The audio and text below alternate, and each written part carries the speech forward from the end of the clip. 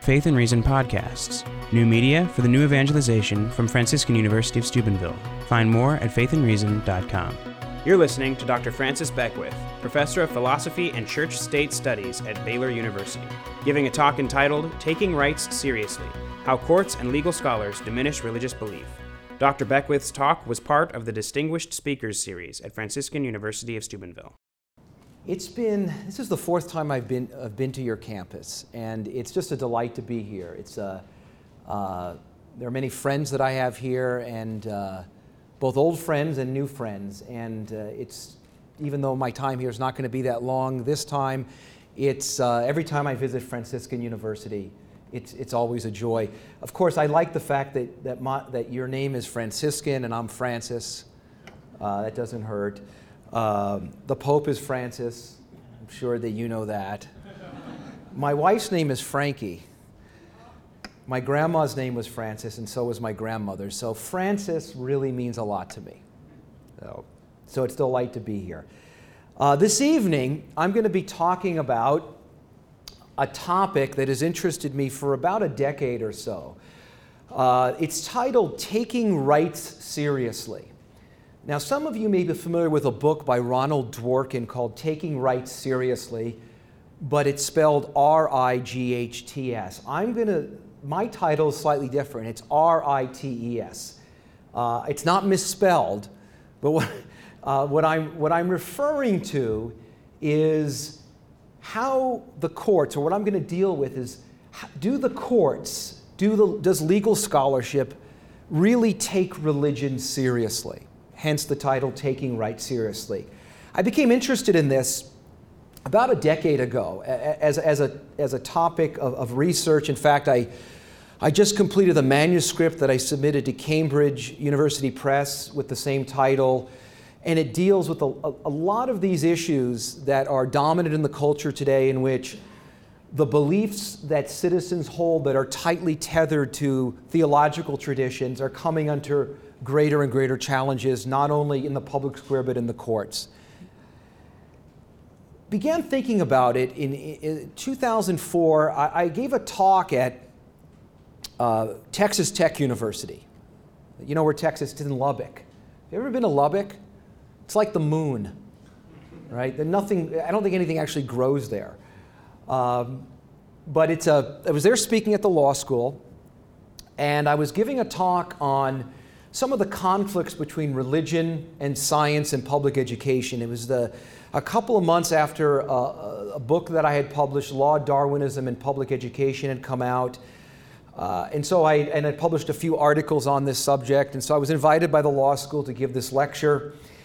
And I talked about several different theological and philosophical questions that arise from these sorts of debates, although never really myself taking a position on whether any of those philosophical or theological positions were better than any others. It was sort of to introduce people to the issues that percolate beneath these debates. During the question and answer period, there was a gentleman in the audience. He was a professor in one of the science departments at the university and heard about my lecture and raised his hand and was very upset with what I was talking about. He actually didn't ask a question. He said, "You know, Professor Beckwith, all you've given us are religious arguments." And I paused and looked at him and I said, "Wow, I'm relieved. I thought you were going to say they were bad arguments." Now, it was a lot funnier, I guess, when I first said it. But the point, and he wasn't very pleased with that response. And the point of the response was this. Something that, at that moment, it was one of these moments where you sort of get an epiphany, things crystallize. And it was at that moment, and actually further into the question and answer period, when I realized that in our public conversations in which religion and religious belief touches on questions of public policy, people actually think if you can put the adjective religion or religious in front of somebody's belief, that's enough to declare it irrational. And as I began reading the literature more and more and began working on what eventually became the book, Taking Rites Seriously, I was actually quite stunned at what I read, not only in the court cases, which I was familiar with, and I'm going to share with you this evening, but also what's going on in the legal literature. A lot of folks, especially at places like Franciscan, even my home institution, Baylor, wonder what's happened in the culture. And they look out at some of the debates and court cases involving everything from the HHS mandate to the way in which certain parts of the public react so violently and negatively to religious belief. And I think one of the things that I've begun to understand while reading the literature is that you have, at least in the academic literature in the law, a small segment of scholars who have had, I think, a profound influence in the trajectory in which the culture and the law is going. And some of the arguments that they offer aren't very good. But many of them live and survive and flourish within insular institutions, that is, institutions that are largely untouched by what many of you as students are learning here at Franciscan University, and many of my students are learning at Baylor University, where you're taught about integrating your faith with learning. You're exposed to the rich intellectual traditions from which Catholicism has arisen. You read Fide et Ratio. You're introduced to Cardinal Newman and Thomas Aquinas. And you think that really educated people everywhere in the academy know this stuff. They don't. And at major secular institutions, they don't. And they're largely insulated from what many of us were taught and were exposed to. And so they tend to think that theology is simply nonsense and there's nothing to it. So if there's one thing if you're going to walk away from this lecture with, is this. For those students who are studying this, I encourage you, and if you have a kind of calling for this, if you're interested in a professional life, in medicine, law, and so forth, we need people who are well versed in the intellectual traditions that are attacked in the public square today. Because the reality is, in the secular academy, with the exception of my own discipline, philosophy, people largely do not know what is going on, especially in the discipline of philosophy, which I'll have more to say in a few minutes. In philosophy, over the past 40 or 50 years, there's been a real renaissance in theistic philosophy, in particular Christian philosophy. I'll have more to say about that later, but if you leave this lecture with any lesson, it's this, or any advice. Consider entering those professions that simply do not and are unaware of the complexities and the sophistication of theological traditions that many people opine about. I remember when I was a kid, 19 years old. This is an illustration from when I was a teenager. Ronald Reagan was running for president. Remember Ronald Reagan? Well, there you go again, right? Those are, Mr. Gorbachev, tear down this wall. I can also do Bill Clinton. I feel your pain, I do. So, I should have beat you. That's my George Bush. Okay. In any event, Ronald Reagan's running for president in 1980, and some of you may know that he had a strong support from evangelicals in the United States. Evangelicals had largely voted for Jimmy Carter in 1976, and really switched sides to Ronald Reagan in 1980. And a large segment of those evangelicals,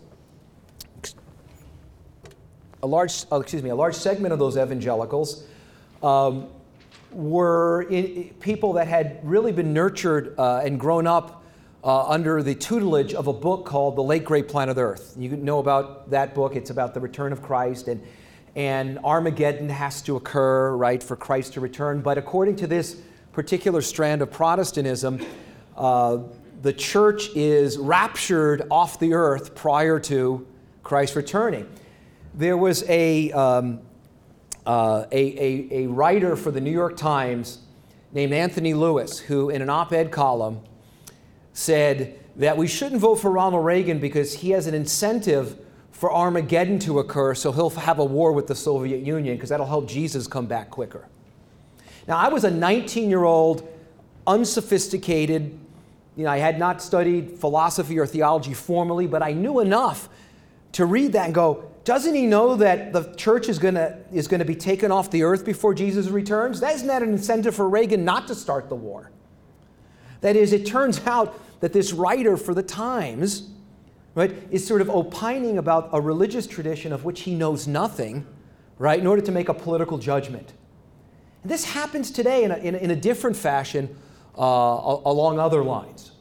And so the point is that much of what you learn here, you don't realize could very well have an impact in the professional fields that in some cases, especially law and legal scholarship, is really untouched by any insights from theological traditions. I'm going to begin here with a quote, and you should have received, I don't know if you've all received some notes. I'm going to begin with a quote here from Jeremy Waldron, who's a professor at NYU Law School. It's from a book he published in 2002 called God, Locke, and Equality, Christian Foundations of John Locke's Political Thought. And this is what Waldron states. Secular theorists often assume that they know what a religious argument is like. They present it as a crude prescription from God, backed up with threat of hellfire derived from general or particular revelation, and they contrast it with the elegant complexity of a philosophical argument by Rawls or Dworkin, two deceased philosophers of law. With this image in mind, they think it obvious that religious argument should be excluded from public life. But those who have bothered to make themselves familiar with existing religious-based arguments in modern political theory know that this is mostly a travesty. What I want to present to you tonight is the travesty. That is to say, the absence, at least in some court cases and among some jurists, as well as among some legal scholars. And I'm going to go over responses to these legal scholars. Some of you are going to, when we go over these responses, are going to think, it seems kind of easy to respond to these guys. And it is. But it really goes to show you something, that they're just not exposed to the types of criticism that is in fact out there. And that I think as Christians and Catholics, we actually have the better intellectual arguments. That in fact, our arguments are persuasive. But there are many venues within the academy that have never been exposed to them. And they hold and harbor the prejudices that Waldron is talking about in this quote. That is, they just believe that we just believe for sort of no reason. Or we believe because simply the Bible tells us so, and we're afraid to go to hell. That's what a lot of secular people believe, and they're typically not exposed to these sorts of arguments. So let me go over some court cases that kind of reveals this mindset. There are obviously many other cases that I could cite and many other quotes, but these sort of give you a kind of taste for what's out there. Some of you may be familiar with the historian James Hitchcock. He's a professor emeritus at St. Louis University. About 8 years ago, he published two volumes published by Princeton University Press on religion and the courts. And one of his conclusions in the book is that since roughly the 1940s, the Supreme Court and most federal courts generally treat religion as irrational, dangerous, and ought to be domesticated in some way. Irrational, dangerous, and divisive. And so these quotes that I'm going to be reading from these cases are taken from the very cases that Professor Hitchcock talks about in his book. And as I said, he deals with a wide variety of cases. But these will give you a flavor for the kind of mindset that's generally in the courts. Not every justice.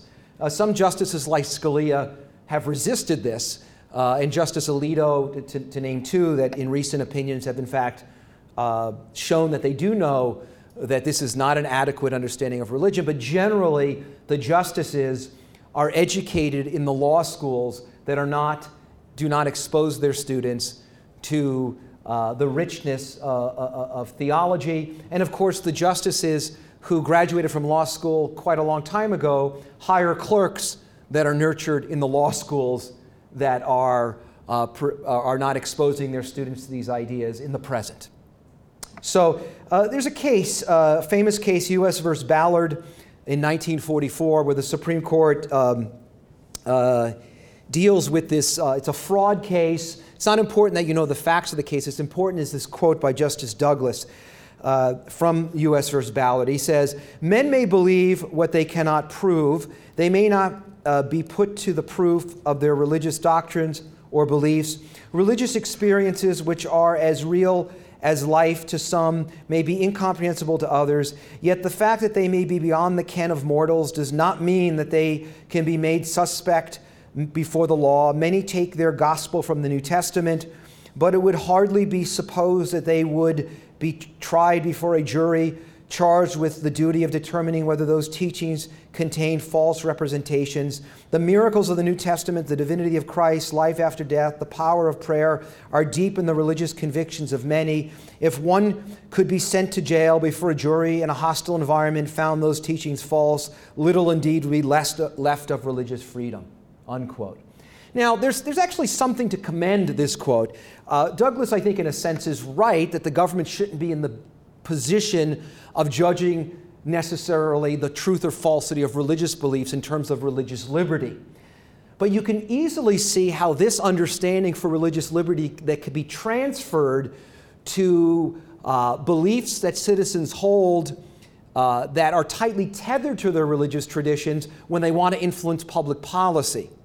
So supposing a pro-lifer legislator wants to put forth legislation to protect unborn life, and somebody tutored or nurtured on this understanding of religious belief automatically will think, well, since the pro-life view that the unborn child is a human person is really informed by the theology of these citizens, therefore it is not by nature susceptible to rational argument. So what I think is important here is not that Douglas is necessarily wrong in saying that the state should restrain itself when it comes to religious liberty, but you can easily see that once you begin to think of anything tightly tethered to a theological tradition as being beyond the ken of reason, you not only, in one sense, allow citizens to believe these things, you also then set the table, so to speak, for saying that any belief that is tightly tethered to a religious tradition is automatically out of bounds. And that is precisely how the scholars that we're going to be going over in a few minutes think about religious belief. Think about something like the HHS mandate, which many of you are familiar with because, as I understand it, Franciscan University is part of one of the lawsuits. Is that true? And I was speaking a couple of months ago to a group of lawyers on this, and one of the points that I stress with them is that I do think it's right to make the religious liberty argument. We have to say that what the federal government is doing is, in fact, coercing citizens to violate their conscience on a matter of moral theology that they believe that they ought not to cooperate with. Okay. We have to make the argument. On the other hand, though, we also have to make the public argument outside the courts that this is something that is reasonable to believe. Because the wider public, when they hear Catholics say something like, contraception is immoral, or even certain drugs that cause abortion are immoral, they translate that in their minds to something like this. Oh, that's like transubstantiation to Catholics. That is, they think that all our doctrinal beliefs are of the same sort in the sense that everything is the result of mere authority and special revelation and not something that could be defended on reasonable or rational grounds apart from that. And so one of the mistakes, I think, of only making the religious liberty argument is that it tends to, in the minds of people that don't know about our theological tradition, they tend to think that, the Secretary of Health and Human Services is doing something or is issuing a mandate having to do with health. Health is grounded in medicine. Medicine is grounded in science. Science is grounded in reason. You guys believe something based on faith, so it's faith versus reason. That's the mindset that's out there. So what happens is that what really should be two answers to the same subject, that is, one answer, the Catholic answer, is that our sexual powers are ordered towards a particular end, and that end is a good, and to intentionally obstruct that end or do something inconsistent with that end violates that good. Whereas there's another point of view that says our sexual powers in fact don't have any intrinsic purposes from which we can infer or imply any moral norms. Those are two different philosophies of nature, right? And so, but the way it's presented or thought of in the public square, it's science or faith or reason versus faith. So this is why it's important that we understand when the courts talk this way, that it's not, on one level, it's you can understand it, but another level, once those premises are put in place, people then begin thinking about all theological claims as simply a different subject, especially on this issue of the HHS mandate, when the real issue is there are two answers to the same subject or the same question. One answer is the Catholic answer, defended by certain natural law arguments, and the other a kind of secular understanding in which nature is devoid of intrinsic purposes. Those are two different contrary philosophical views, one of which, admittedly, is tightly tethered to a theological tradition. The other isn't, but that shouldn't matter. Okay? So that's one quote from a justice. Just another one, a case called Serbian Orthodox Diocese versus Mikejevic. Justice Brennan, a Catholic justice, says, it is the essence of religious faith that ecclesiastical decisions are to be reached and are to be accepted as matters of faith, whether or not rationable or measurable by objective criteria. He further argues that constitutional concepts of due process involving secular notions of fundamental fairness are therefore hardly relevant to such matters of ecclesiastical cognizance. So he's basically saying ecclesiastical decisions have nothing to do with the fundamental fairness and due process that we have in our civil and criminal and constitutional and procedural law in governments. By the way, he probably has never come across canon law, let alone the book of Leviticus, right, which includes a lot of due process, rules of evidence, right, all these sorts of things, right? And yet this is presented in a Supreme Court case. In another case, Justice John Paul Stevens, retired several years ago, cites the great jurist Clarence Darrow. You know who Clarence Darrow was? He was the defense attorney in the Scopes trial. His opponent was William Jennings Bryan, who ran for president twice and lost twice. This is what Stevens says in a concurring opinion in a 1977 case called Wallman versus Walter. He says that the distinction between the religious and the secular is a fundamental one. To quote from Darrow's argument in the Scopes case, quote, "The realm of religion is where knowledge leaves off and where faith begins, and it never has needed the arm of the state for support, and wherever it has received it, it has harmed both the public and the religion that it would pretend to serve," unquote. In fact, in a dissenting opinion in a case called Webster versus Reproductive Services in 1989, which involved a Missouri statute that severely regulated abortion, and after that case, it looked like the court was on the verge of overturning Roe v. Wade. Justice Stevens, in his dissent, says that the belief that life begins at conception is a theological tenet and has no place in public policy. So for Stevens, In fact, what I told some of my colleagues at Baylor once when talking about this, that it seems as though there are justices who are kind of sola scriptura secularists. That is, they believe that the only way you can derive theological knowledge or knowledge that is tightly tethered to the theological tradition is through Scripture. And so they don't know how to handle theological traditions that maybe are a little different. That is, Scripture is obviously the norm of faith, but it's one of the avenues by which God may communicate to us, and one of the other is our natural reason. In any event, that's Justice Stevens. In another case, a recent case, actually, you're getting old when you say a recent case, and it's 1992, right? I just blinked, and it became 2014. Case called Lee versus Weissman. Justice Anthony Kennedy says this.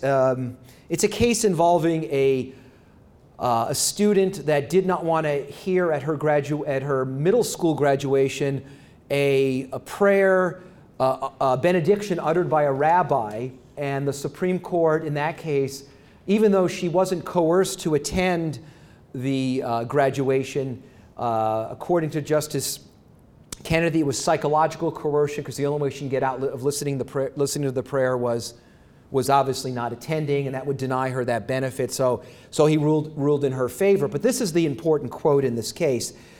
He says, the design of the Constitution is that preservation and transmission of religious beliefs and worship is a responsibility and a choice committed to the private sphere, which itself is promised freedom to pursue that mission. This is very dominant in Supreme Court jurisprudence, this idea that religion is private and personal, and that one's religious beliefs somehow don't or ought not to influence one's public life. You hear a little bit of this in Washington right now, where some people will talk about freedom of worship rather than freedom of religion.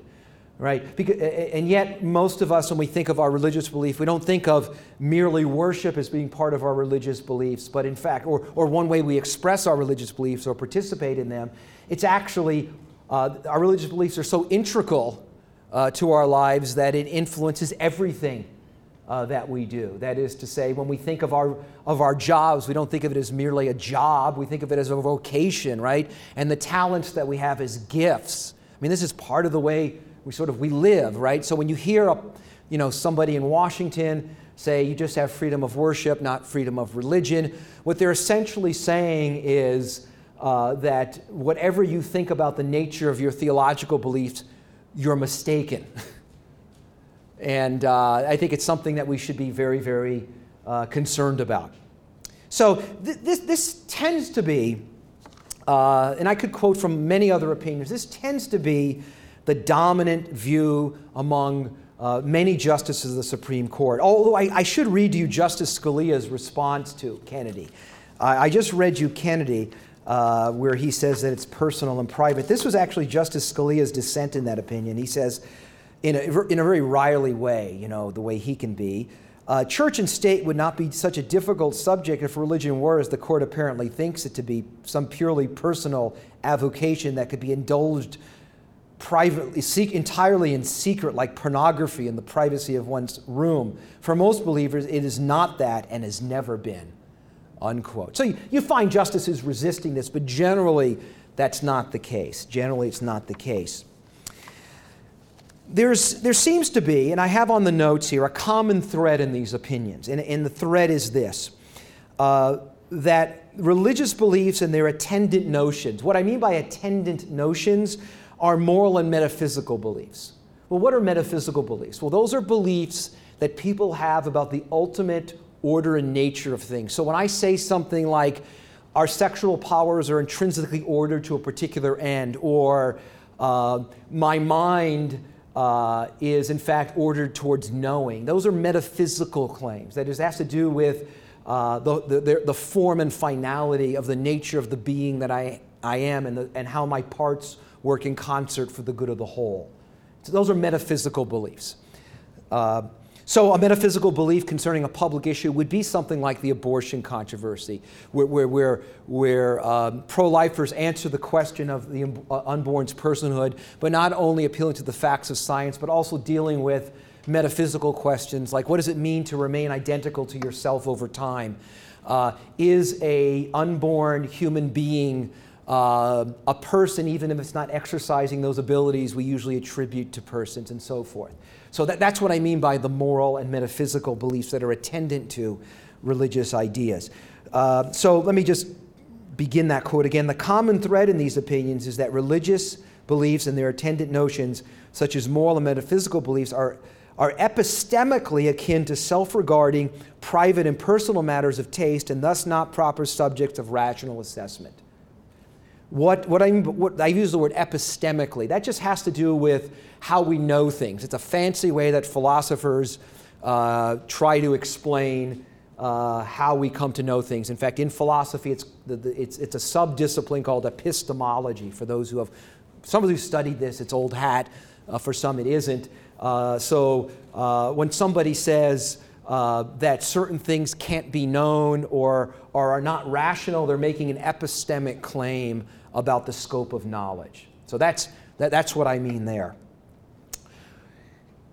Now, what about the legal theorists? I went over some court cases. Well, the legal theorists are a different kettle of fish.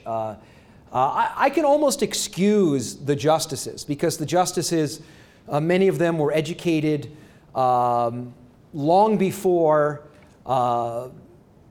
the ascendancy of what's happened in the past 40 to 50 years in the kind of the movement within philosophy of theistic and Christian philosophy.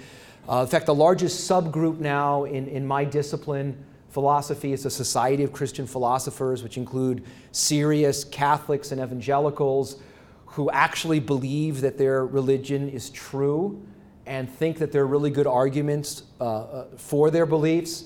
And so you can imagine justices or judges not really being aware of this. But when you have legal scholars who have appointments at prestigious and elite universities, really either not knowing this literature or just ignoring it, I think it is, in the words of Jeremy Waldron, a travesty. So I'm going to go over some of the theorists, and then I'm going to go over a few critiques of the theorists. The first I want to talk about is a gentleman, Stephen Gay, who's since passed away. He was a professor at Florida State University, and in several articles that he published, including one from which I'm going to quote, that I think appeared in the University of Pittsburgh Law Review, he states that the separationist view of the Establishment Clause of the Constitution is grounded on two primary assumptions about the nature of politics and religion. What is the Establishment Clause? It's the part of the Constitution that says that Congress shall not establish a religion. It's now applied to not only Congress, but all legislative bodies in the United States. Separationism is a view that interprets that real strictly. That is, that anything that smacks of religion should be excluded from the public square. So one could believe on one level, I think most Americans would say, yeah, we should separate church and state, but we disagree on precisely what that means. Strict separationists say not only should the institutional church and the institutional state be separate in their powers, but also bringing religious arguments in the public square or arguments that are motivated by religion is out of bounds as well. And that's the real strong, strict separationist. And Gay is one of these strong, strict separationists. So this is what he says concerning politics. He says, in a proper democracy, religion should be primarily a private phenomenon because religion and politics are simply incompatible. And he goes on to talk about what goes on in politics. You know, there's a lot of wheeling and dealing and smoke-filled rooms, and that's religious people, shouldn't be involved with that, right? Because that can get really messy. So he said, on the other hand, he says, this is a quote from his article, he says, the separationist assumes, quote, it is no longer possible in the modern world to decide collectively matters that are by their nature non-rational, metaphysical, and impervious to both empirical analysis and logical proof or disproof. he goes on to say the separationist perspective is that it is best for society if everyone is permitted to follow their own faith where it leads without having to worry about their safety in the company of others who are devoted to contradictory moral and theological absolutes, unquote. So he's very strong, right? It's that, religion, the reason why church-state separation, he thinks of the separation of church and state as being a metaphor for the separation of faith and reason. And reason is embodied what? In this kind of Enlightenment, scientific view of rationality. That is, it's got to be empirically proven, it's got to fit with the natural sciences, and if it's outside of that, then it's not rational. And the other thinkers that we're going to go over in a little bit more sophisticated fashion offer the same kind of analysis. Let me go over now Susanna Sherry, I believe she's a professor at the University of Minnesota. She was at Vanderbilt for a while. She's a law professor. And she's more explicit. She suggests that the relationship between church and state should be viewed as analogous to what she describes as different and contrary epistemic commitments of faith and reason. Although she concedes in one place in the article that I'm citing here, quote, while it may be possible to envision a religion based wholly or partly on reason, most of the major religions in America are based on faith as the underlying epistemology. According to Sherry, quote, this is again from an article, for the faithful, the ultimate authority and source of truth is extra-human, and evidence can, and in some religious traditions must, be entirely personal to the individual. On the other hand, for the reasonable, that is, those that follow reason, right, both the source and evidence for the truth lie in a common human observation, experience, and reasoning. And then she goes on to say that people who hold the epistemology of faith, that is, a person who holds that, quote, is able to ignore contradictions, contrary evidence, and logical implications. Indeed, one test of faith is its capacity to resist the blandishments of rationality.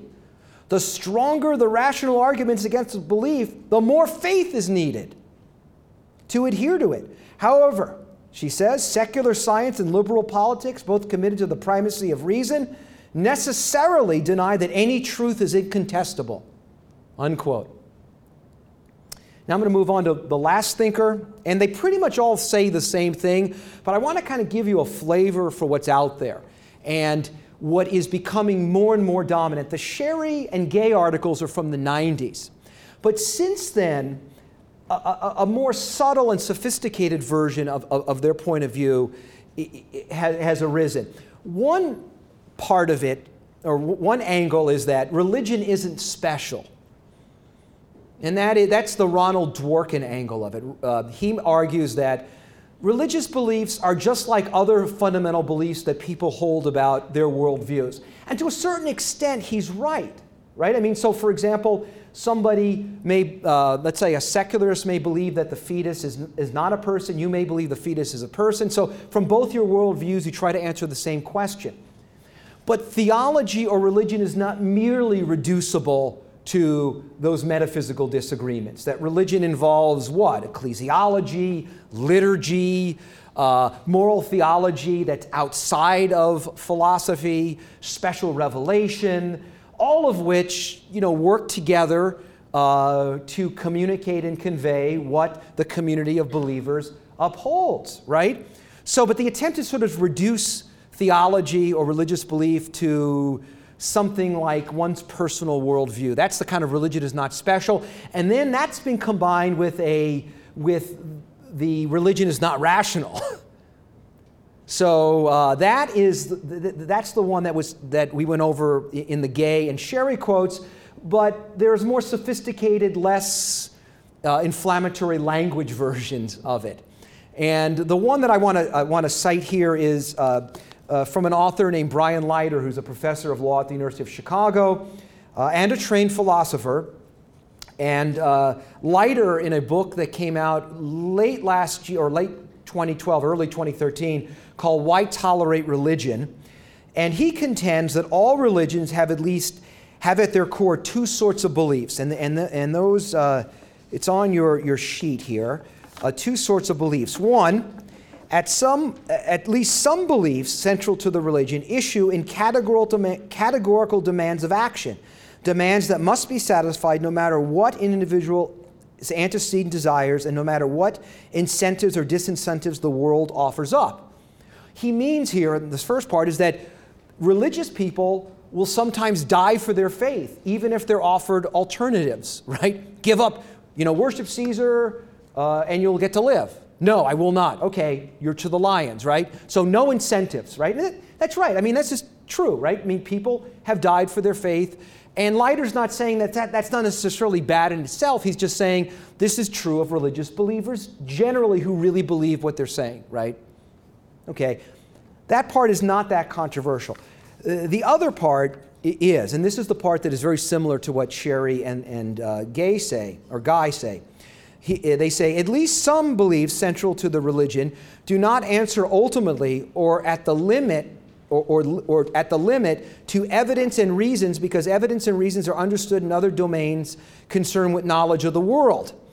Religious beliefs, in virtue of being based on faith, again, his scare quotes, are insulated from ordinary standards of evidence and rational justification, the ones we employ in both common sense and science.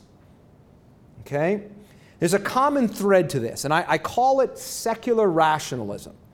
And I think there are three, the way we can sort of summarize it under three different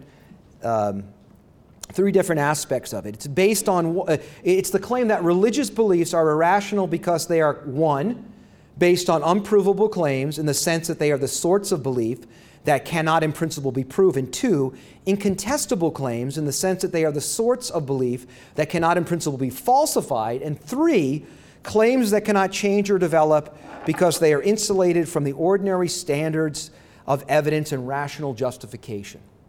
Okay? It's similar to what the justices said, but a little bit more sophisticated. What's wrong with secular rationalism? Well, we don't have time to present it or to critique it in great detail, so I'm going to kind of give you the highlights and why this fails, and why, in the words of Jeremy Waldron, it's really a travesty. So the first part of the critique, the critique I've titled "Don't Know Much About Theology," or perhaps philosophy as well. First criticism, and this is something that when I read some of this to my philosophy colleagues who don't have a background in law, this first critique is what some of them said, like they couldn't believe that these legal scholars actually offered this analysis of religion without realizing that what they said was on one level incoherent. So the first criticism is this. Let's look at the quote from. I want to go back to the quote from Sherry. In fact, I have it. I summarized it here in Proposition A. Reason necessarily denies incontestable truths. Okay? Reason necessarily denies incontestable truths. Leiter says something similar, right? Although it's a little bit more sophisticated. Gay says something similar as well. But Sherry actually says it the clearest. What's wrong with this? Well, the first question that should cross your mind is this. Is the claim that reason necessarily denies incontestable truth an incontestable truth? Think about it. If somebody were to say to you, "Don't believe anything I say," what would you do? Would you believe it? What if you did, then you would believe what if you didn't believe it, you would deny, right? Either way, you're engaged in holding a belief that is incoherent. It's like claiming you have a brother who's an only child. It doesn't make any sense, right? Or imagine, I saw this years ago. I don't know if anyone still watches the McLaughlin Group. You know the McLaughlin Group? There's a guy named John McLaughlin. I think he's actually a former Jesuit priest. And he hosts this show, and he talks like this, "Issue 1. on a scale of 10 to 1, 10 being metaphysical certitude, what would you think of this? And he asked the question. So one episode, McLaughlin says, is the media biased? On a scale of 10 to 1, 10 being metaphysical certitude, is the media biased? And Eleanor Clift, who's a writer for Newsweek, she's from Brooklyn, so she talks like this. She says, oh, John, she goes, nobody can be objective. And without missing a beat, McLaughlin says, well, if nobody can be objective, then we should reject what you just said because it's not objective. Pat Buchanan, who's also on the panel. So that's the problem with it, that if in fact, so this has to actually be itself, if this is the foundation or grounding of rationality, right, that reason necessarily denies incontestable truths, then it would seem that this would have to be an incontestable truth, which means what? It's unreasonable. Which doesn't make any sense because it's supposed to ground reason, right? So let me move on to some others. Let's look at another claim. Let's look at, in fact, there are actual certain truths that seem to be incontestable and necessarily true, like all bachelors are unmarried males. 2 + 2 = 4. Circumference equals 2 pi radius. Now, B, C, and D are necessary truths. They are true in every possible world. Seem incontestable. Now, you say, well, that's just mathematics. Those are just things that are true by definition. Fair enough. But then there seem to be moral truths that seem really close to incontestable. In fact, they're the sort of truths that liberal scholars like Leiter, Sherry, and Gay would never entertain as being false, such as, it is morally wrong everywhere and always to torture children for fun. The proper end of the human mind is the acquisition of wisdom. Human persons are beings of immeasurable worth and dignity. E, F, and G, although not incontestable logically, it's possible that they're false, right? You can imagine them being false on one level, but another level, if you had to sort of compare these propositions or claims to scientific claims, you'd actually probably say something like this. I can easily imagine, for example, Einstein's second theory of relativity being refuted before I could imagine that it is okay to torture children for fun, which means that we actually hold to certain non-scientific beliefs more strongly than we do to scientific ones, which means that perhaps on these matters, the hard sciences aren't the model of how we should go about figuring these things out, right? So that's the first problem. There's something epistemically suspect with it, that it assumes what philosophers call kind of naive foundationalism. Now, let me move on to the second criticism, and that is that it begs substantive questions. So what does that mean? Well, there are three aspects of secular rationalism that religious beliefs are unprovable, incontestable, and cannot change or develop over time. All of which, I think all three can be shown to be, we can call them into question, if not show that they're simply false. Unprovable. Now, what's really interesting here is that the one philosopher or the one writer who happens to be a philosopher who does deal with this in his work, Brian Leiter, absolutely dismisses the last 50 years of Anglo-American philosophy of religion, metaphysics, and epistemology that have dealt with this. So, for instance, in one place in his book, he mentions very briefly the work of Alvin Plantinga at the University of Notre Dame. Plantinga is a famous, reformed Calvinist philosopher who has written some of the most eloquent defenses of the rationality of religious belief. And all that Leiter says is it's simply a defensive maneuver. And that's it. It's all he deals. And then when considering any sorts of arguments about theism, the only thing he mentions is the intelligent design movement and neo-Thomism, and I don't think he knows what neo-Thomism is, because he actually doesn't cite anybody. And with the intelligent design movement, there are many of us who are Christians who have problems with it and don't think it's necessarily the best way to defend theism. I myself have written critical assessments of intelligent design from a theological point of view. And of course, there's a lot more that's out there than even those. But it literally is maybe a few paragraphs of this sort of mention and dismiss. And then there's a passage where he says, I want to get the quote here exactly. See if I may not have it in my notes. He says that he finds it odd that he said, the people defending these arguments all happen to be theists. Now, I don't know about other areas of philosophy, but my guess is that the people that defend Marxism are usually Marxists, right? I mean, it would be odd if somebody, continually defended beliefs they didn't think were true, right? So, it's sort of an odd criticism to suggest that the only people interested, or he actually suggests that it's the only people interested in this, and if that's what he's suggesting, then it's wrong.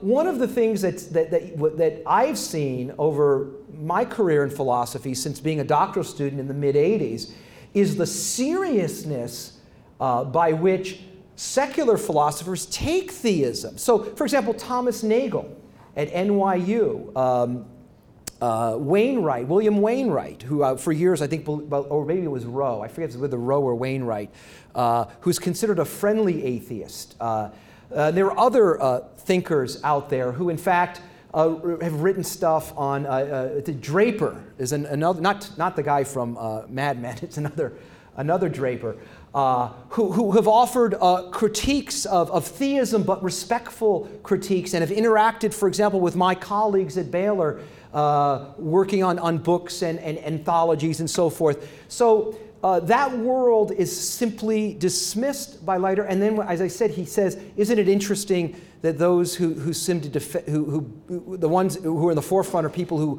who in fact believe it?" And I think, well, of course, that's true of any area of philosophy. But it turns out that there are serious atheists who take theism seriously. Another one is Michael Tooley at the University of Colorado, a very strong atheist who has debated William Lane Craig. Who co-authored a book with Alvin Plantinga about the rationality of religious belief. It's not as if this has been happening in a corner. This has been published in the finest academic journals, in some of the greatest and most important and prestigious academic presses.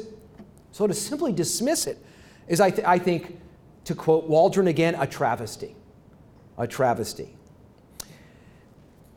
Now, the other aspect of this claim that theism is sort of unprovable, not only are the arguments ignored, but the arguments are often misunderstood. That is, not all arguments for aspects of theism are arguments that look like scientific arguments. And so a lot of philosophers, especially atheist philosophers who don't know much about what's going on in the philosophy of religion, will typically look for arguments that look like something in the hard sciences, and they don't find them there, and they go, oh, they really don't have arguments. It's almost like going to a baseball game and saying it's not a sport because there's not a 24-second clock. Just because it's philosophers who offer different sorts of arguments doesn't mean they're not really arguments, right? They're just different sorts. Let me give you an example of what I mean. In the book, The God Delusion by Richard Dawkins, he talks about a gentleman named Kurt Wise, who is a paleontologist who studied under Stephen Jay Gould at Harvard University. And Kurt entered Harvard as a young earth creationist. That is, somebody that believes that the book of Genesis in its first chapter should be taken in the most literal way, and the earth is less than 10,000 years old. It's a view that I don't hold, and actually most Christians don't hold.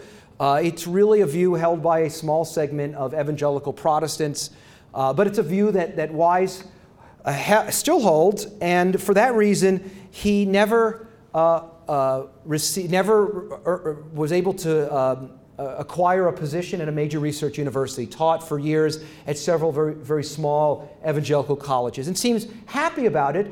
But in an autobiographical article that he wrote, this is what, I'm not going to quote from Wise, but in the article he explains why he continued to cling to young earth creationism, and he said, "I'm willing to throw my career in the fire for what I believe." And this is what Dawkins says in response. He goes, "I find that terribly sad. The Kurt Wise story is just plain pathetic and contemptible. The wound to his career and his life's happiness was self-inflicted, so unnecessary, so easy to escape. I am hostile to religion because of what it did to Kurt Wise, and if it did that to a Harvard-educated geologist, just think what it can do to others less gifted and less well-armed," unquote. And so, in some sense, I'm sort of sympathetic to Dawkins in the sense that I think it's a false choice that Wise had. That is, either you're an atheist or you're an earth creationist. I think in that sense, it turns out Dawkins and Wise turn out to be on the same page, right? And I think that, in a sense, Wise didn't have to make that choice. He could have abandoned young earth creationism and still been a devout Christian, okay? But what's interesting about Dawkins' critique, one of the things that he says in his work, The God Delusion, is that Darwinian evolution has undermined any idea of teleology in nature. That is, the whole idea that nature is designed in any way. And concerning some types of design, he's right. That is, the kind of design argument that one, let's say, may have read in the 18th century or 17th century by William Paley, the watchmaker argument.